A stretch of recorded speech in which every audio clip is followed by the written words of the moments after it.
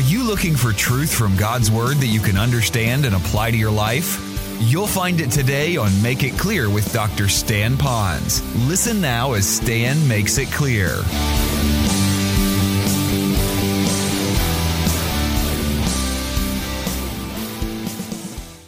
Whatever God makes, God can fix. He made the world, He'll fix the world. He made you because you're part of His creation. You weren't an accident. You're not evolving from some ooze in the Nile River. You have been created by God. And He knows this world is a mess because of sin. He knows your life, if you will be humble enough, as I could be for my life, that we're sinners, it's messed up. He wants to fix it. Now, the good news is, because He is God, He has done it, He can do it, and He will do it because Jesus is God. He is Lord. So whatever you're going through right now, for just a moment, would you own the belief that He is Lord and He has the right and the responsibility to do whatever He wants in your life? And then own that truth every time something happens in your life and it goes haywire. God is in charge. Satan doesn't win. All right, let's go to the second truth that we can trust. Very important truth, and I hope this might be a blessing to you as it was to me. Besides the fact that Jesus is Lord, that Jesus is God, and whatever He makes, He can fix once it's broken, which should be you and me. Jesus is also life. I won't take as long on this point because we've built up so much on the other. But Jesus is life. Would you follow along in your Bible? All right, look in verse 4 now, and I'm going to read now through verse 13. It says, "In Him was life, and the life was the light of men." Again, we're going through that wonderful interpretation now. "And the light shines in the darkness, and the darkness did not comprehend it." So let's just talk about that one or two verses. "In Him was life, and the life was the light of men." Those of you that have been reading this, you probably already recognize that Genesis begins with, "In the beginning, God created." Remember that, everybody? Do you also remember that He also said, "And let there be" what? And there was light. So you'll see how that Genesis and John kind of go together in the sense that it talks about creation, it talks about light. But here's what's so important is now He is taking two words, light and life. While we understand them as being separate, we know that's life and that's light. What we do need to understand is that you have no life without light. Okay, so you need to have life and light, that they actually really go together. In fact, when it talks about Jesus Christ as being life, now He says, I want to shine that light to everyone else. Now I'm going to make that clear in just a moment so that you see the two of them are basically together, the life and light of God. Let's go back to the passage now. In verse 4 it says, "In Him was life, and the life was the light of men." I love that because when they use the word light now, we might understand life because we see things that are alive, and if they die, and that's it. But light is kind of interesting. Light is interesting because when you take a dark room and you flip the switch and light comes on, light is more powerful than darkness. You can't take darkness and have light, leave the light on, and flip a switch for darkness. You have to remove the light in order for light to be gone. So light is more powerful than darkness. And so it says, now in Him is life, but He's also light. Now here's why. Because light now is active. It does something. It reveals something. All right? So something with light begins to happen. Now verse 5. "And the light shines in darkness, and the darkness did not comprehend it." Now I know that's what my translation says, but if you really had a better translation, it would probably say, "It did not overcome it," which I just mentioned. So no matter what the light is, no matter how dark it is, darkness cannot overcome light. Now back to this. That's important because we all know through Scripture that when you talk about Satan, you talk about his world, you know that we call it the kingdom of darkness. And so sometimes we think it's that argument, spy versus spy. Who's more powerful, Satan or God, Satan or God? There's no comparison. God is infinitely, ultimately all-powerful, and so He is all light. And so whatever darkness there is, it might appear that darkness might reign for a time, but I want you to know that light is still more powerful and can never be overcome by darkness. Now, go on, verse 6. "There was a man sent from God whose name was John. This man came for a witness."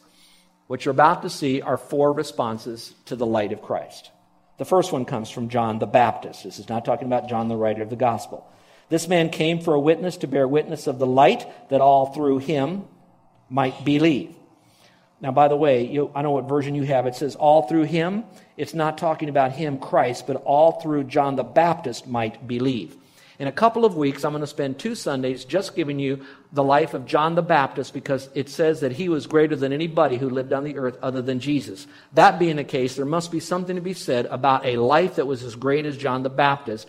Jesus said that. That's a witness. Therefore, I need to listen to what Jesus has to say of why John the Baptist was so great. For right now, it says that all through him might believe.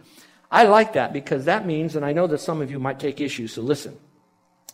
When it says, I led someone to the Lord, that meant that that person, through me, was led to the Lord. Now, most of you, the hyper-spiritual ones, are going to say, it's only the Holy Spirit does it. It's only God who does it. Only the power of the gospel that does it. I know all that. I'll die for that truth. That's one I won't even spill blood over. I'll go to death over that. That's true. However, we know in Scripture, in other places, that God still used the mouthpieces of human beings to do that. So it's not unscriptural to say that through me, that person believed. Ultimately, we know that person couldn't have done it apart from the Holy Spirit prompting him, bringing him to salvation, all of that. So we know that salvation is of God, but he believed through the person who spoke to him. So that means all of you can be used to help another person come to know Christ as Savior. So again, through John the Baptist, many believed. Continue. It says here, he was not that light. John wasn't the light, but was sent to bear witness of that light. That was the light, the true light, which gives light to every man. So we have the witness of John the Baptist. Now, how did the world respond to this? What did the world do with this? It says, this light which gives light to every man who comes into the world, he was in the world, and the world was made through him, through Christ, and the world did not know him. Let's stop there for a moment. This is very, very important. The phrase that says that the light has lit every man can be interpreted 2 ways, and I'm going to tell you the way I think it's more accurate in Scripture. The first way it would be that this light that has appeared to all people is really referring to all those people who would eventually believe in Christ. I don't know that I would take that. I believe that this light that has been lit to people is lit to everybody. That does not necessarily mean that everyone has the full exposure of the light, but it does mean that the light of Jesus Christ has been given to everyone. In fact, I'm of the persuasion that there is a God consciousness put inside of every one of us that is connected to our spirit. And I know this is way too heavy for most of you here, but some of you are going to understand what I'm saying. Body, soul, spirit. Body, soul. Body dies, soul, our being lives on. Our spirit is what connects forever with God, okay? This is life. This is connectivity. Does that mean that everybody goes to heaven? No, it does mean that we have the Spirit, not the Holy Spirit, but the Spirit of light within us. Not the Holy Spirit, but the Spirit of light.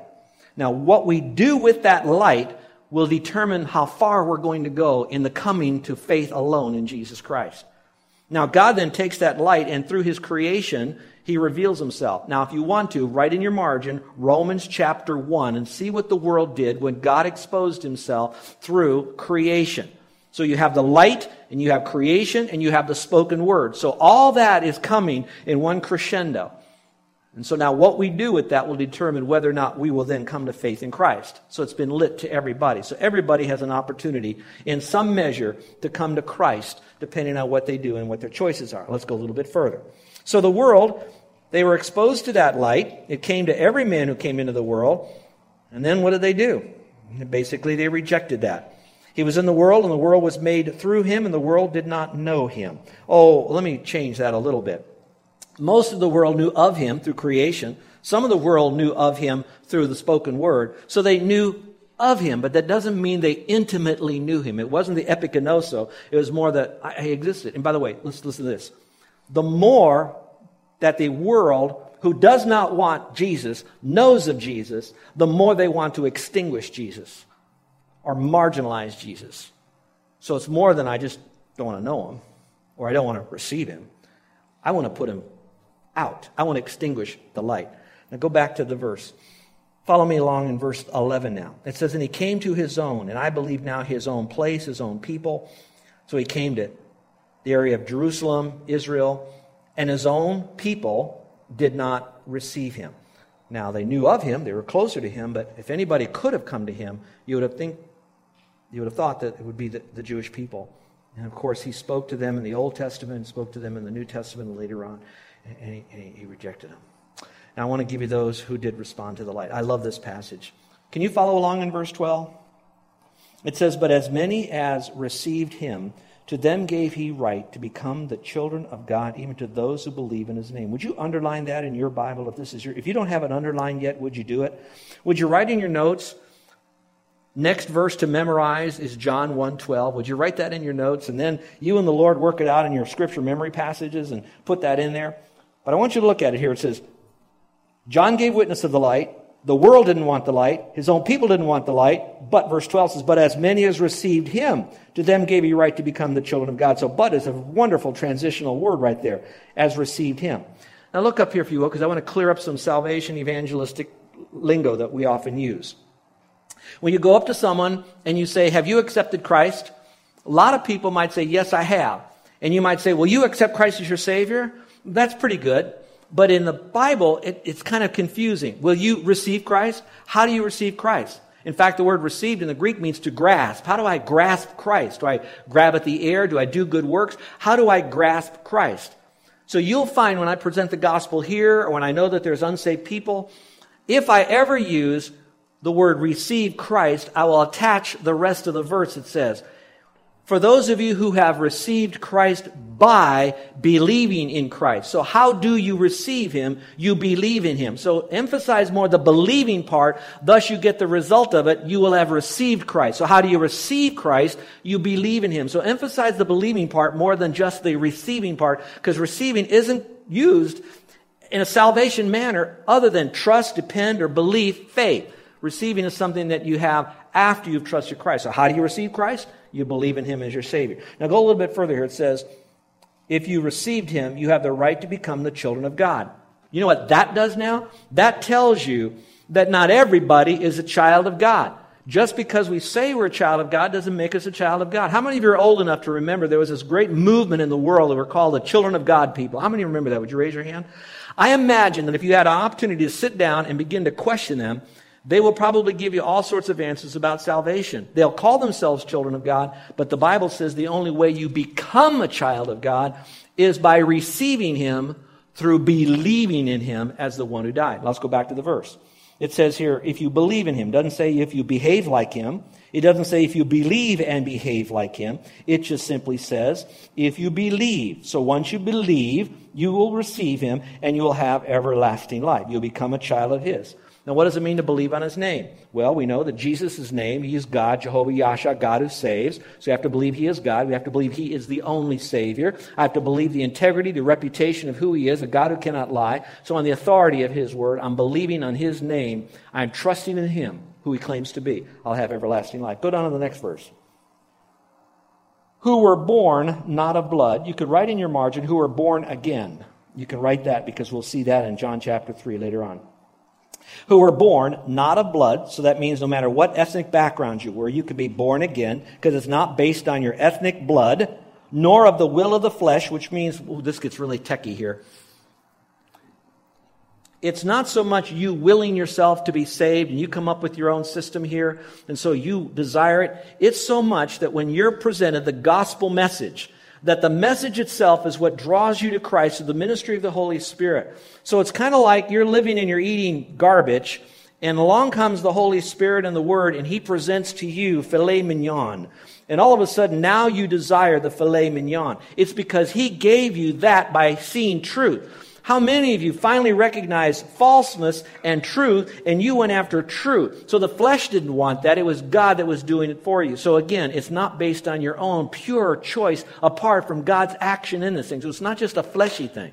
But it goes on to say in verse 13, nor of the will of man, which means no man could ever set up his own belief system in order for God to accept it. So any man-made religion won't work. It will not do by the will of man. Okay, I don't like God's way, I'm going to do my way. It doesn't really matter. I don't understand God's way, but as long as our way seems to work, and look at all the people who believe, look at all the people who are giving money, look at all the things that we've developed here. We've got all these big temples and stuff out here. It's the will of man. God says no matter what man wills, you're not saved that way. You are saved by receiving Christ through believing in Christ, becoming his child, trusting the reputation of who he is, that he is God. Now, we can make this quick. That's what it meant. So what is the timeless principle? All of you are children of God by faith alone in Christ. And so what's the application right now? Very simple.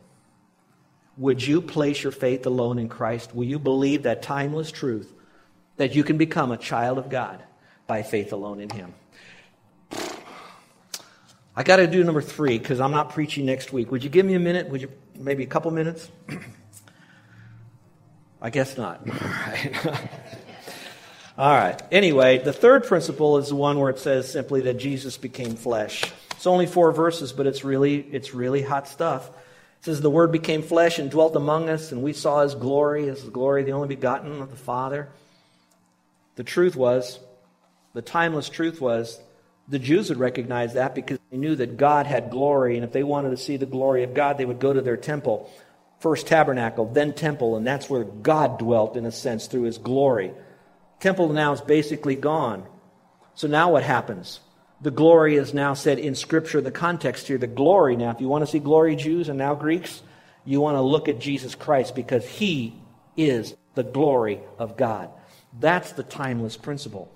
And He dwelt among us. Now that's incredible because it didn't say He visited us merely. It didn't say He just came by for a shot. He was right here. He took on all the form of man. He was 100% God, 100% man, 100% of the time. You might want to write that down. 100% God, 100% man, 100% of the time. He was all of that. He lived among us. Some of you are going to go to camp. You're going to live in tents at camp. That's called tabernacling. You will have the wonderful, beautiful, full camp experience. That's what Jesus did. He had the full experience of humanity with us while still being God. Others will just visit. Jesus didn't visit. He took all the thing on Himself. What a beautiful thing that He did for us. So what's the timeless principle for us that He did all of that? I really enjoy the fact that I could look at Him as grace and truth, and I see that all that glory is still wrapped up, that He loves me just the way that I am, and that it's found in the truth of God. So the glory of Christ is personified in His actions of showing me grace. I'm saved by grace. I'm kept by grace. I'm disciplined by grace. I serve by grace. It's grace heaped upon grace, and it's also truth. If I remove truth, then I probably don't have authentic grace. If I have all truth and no grace, I could have dead orthodoxy. So I have it all together wrapped up. And so what is the application for my life? It's simply this, that these are truths that I must believe for life. These are truths that I can trust because Jesus is God. Jesus is life and light, and I become a child of God by faith alone in Him. And He became flesh, so now His glory, watch this, glory in the Old Testament temple and tabernacle, glory in Christ, and those of you that have accepted Christ as Savior, it is Christ in you, the hope of glory, the glories of Christ inside of you. And now it's that witness that you have through His Word that He will never leave you nor forsake you, you will never lose your salvation. And now you can take that same glory of Christ and live a glorious life for the Lord Jesus Christ. Would you bow your heads and close your eyes? I love you folks, and I love the Word, and I am so weak at being able to present this because it is so wonderful. But I know that what you heard today was truth. So in your own heart right now, will you allow your mind to tell you what you've just seen in Scripture, that Jesus is God. The Word was with God, the Word was God, and the Word dwelt among us with flesh as God and rose again. He is Lord. And being Lord, He went to the cross, died and rose again to offer you eternal life. As Lord, no doubt He brought things into your life perhaps to bring you to a point where you're ready to trust Christ. Maybe your life is so confused and you're ready to have someone to bring a sense of peace to it. Maybe some of your life is filled with guilt. This Lord has brought you today to hear this message so you would know Jesus is God. He's the only way to heaven. So the Lord was already operating as Lord in your life so you could hear this. Now, will you be like the world and receive Him not? Will you be like even his own people that didn't receive him? Or will you be one that's humble to say, I believe you're the Lord. I believe you're my Lord. And right now, I'm going to trust you as my Savior.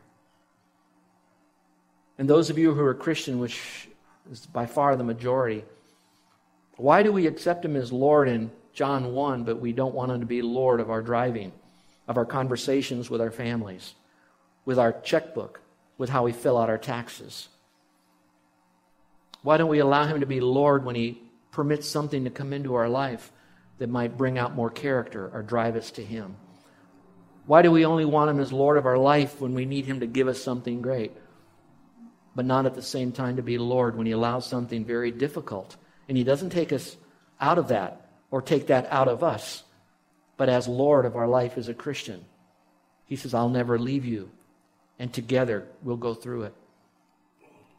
And like Jesus, you'll have your resurrection day.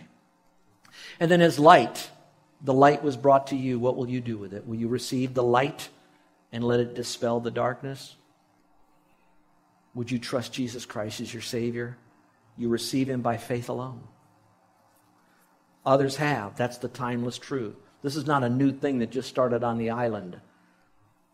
In fact, for your knowledge, I say this with all tenderness, Jesus was before all the cults were ever here, before all the other religions, all the other these great people that now tens of thousands want to worship. The distortion that's going on in the Middle East and their belief system. Jesus was before all that. John the Baptist said that Jesus outranked him, even though Jesus was younger than him, because Jesus is the Lord. And then the glory of the Lord. You want to see the glory of the Lord? Look at the life of Christ. Look at it. Read it. Read it for yourself. Get a good commentary. In the weeks to come, we're going to outline in the bulletin for you the books in our library upstairs, just on the book of John alone, the Gospel of John. But those of you who know Christ as Savior, you have the light of the glorious gospel within you. Will you now take the glory of Christ and live that life to bring glory to him? Would you share that message? Well, okay. God gave you this opportunity to hear the message of salvation, that is by faith alone. Are you ready to receive Christ by believing in him? So here's what you do. Lord, I'm trusting in you and you alone for the full forgiveness of my sin. I believe you're the Lord who died and rose again. Now, for my friends, if you're somehow saying something like that mental transaction, and you'd like me to pray for you, I'd like to do that. I'm not going to have you stand up, walk forward. I will not mention your name in my prayer. And listen, my praying for you won't even get you into God's family. Why? It's not necessary. Once you believed in him, you're in God's family. You're already letting me know that you did that and you'd like for me to just pray for you. And there's something special when other people pray for you. I know I appreciate it. Maybe you'd like to have that. So is there anyone in here today that's called upon the Lord? You now realize that Jesus is God and you're trusting in him as your Savior, God, by faith alone. And you'd like for me to pray for you. Heads bowed, eyes closed. Would you slip up your hand? Is there anyone? Never done it before. Amen. Amen. All right, for the rest of you in here, for the rest of us that have, let's now let Jesus Christ be our life, that our life is hid in Christ. Let him live out his life through us. He's in us. Yes, there's glory in that, but I can't live my life by myself in the flesh. I live by the faith I have in the Son of God, the exchanged life. What a glorious, victorious life that will be. Our gracious Heavenly Father, I know this was a lot of meat to put out for today, and I thank you for the sweetness of the people here who wanted to receive it. I pray for those that are still struggling, that, Lord, that they know that you're a God who's very patient and long-suffering, and that, Father, that you'll help them along the way.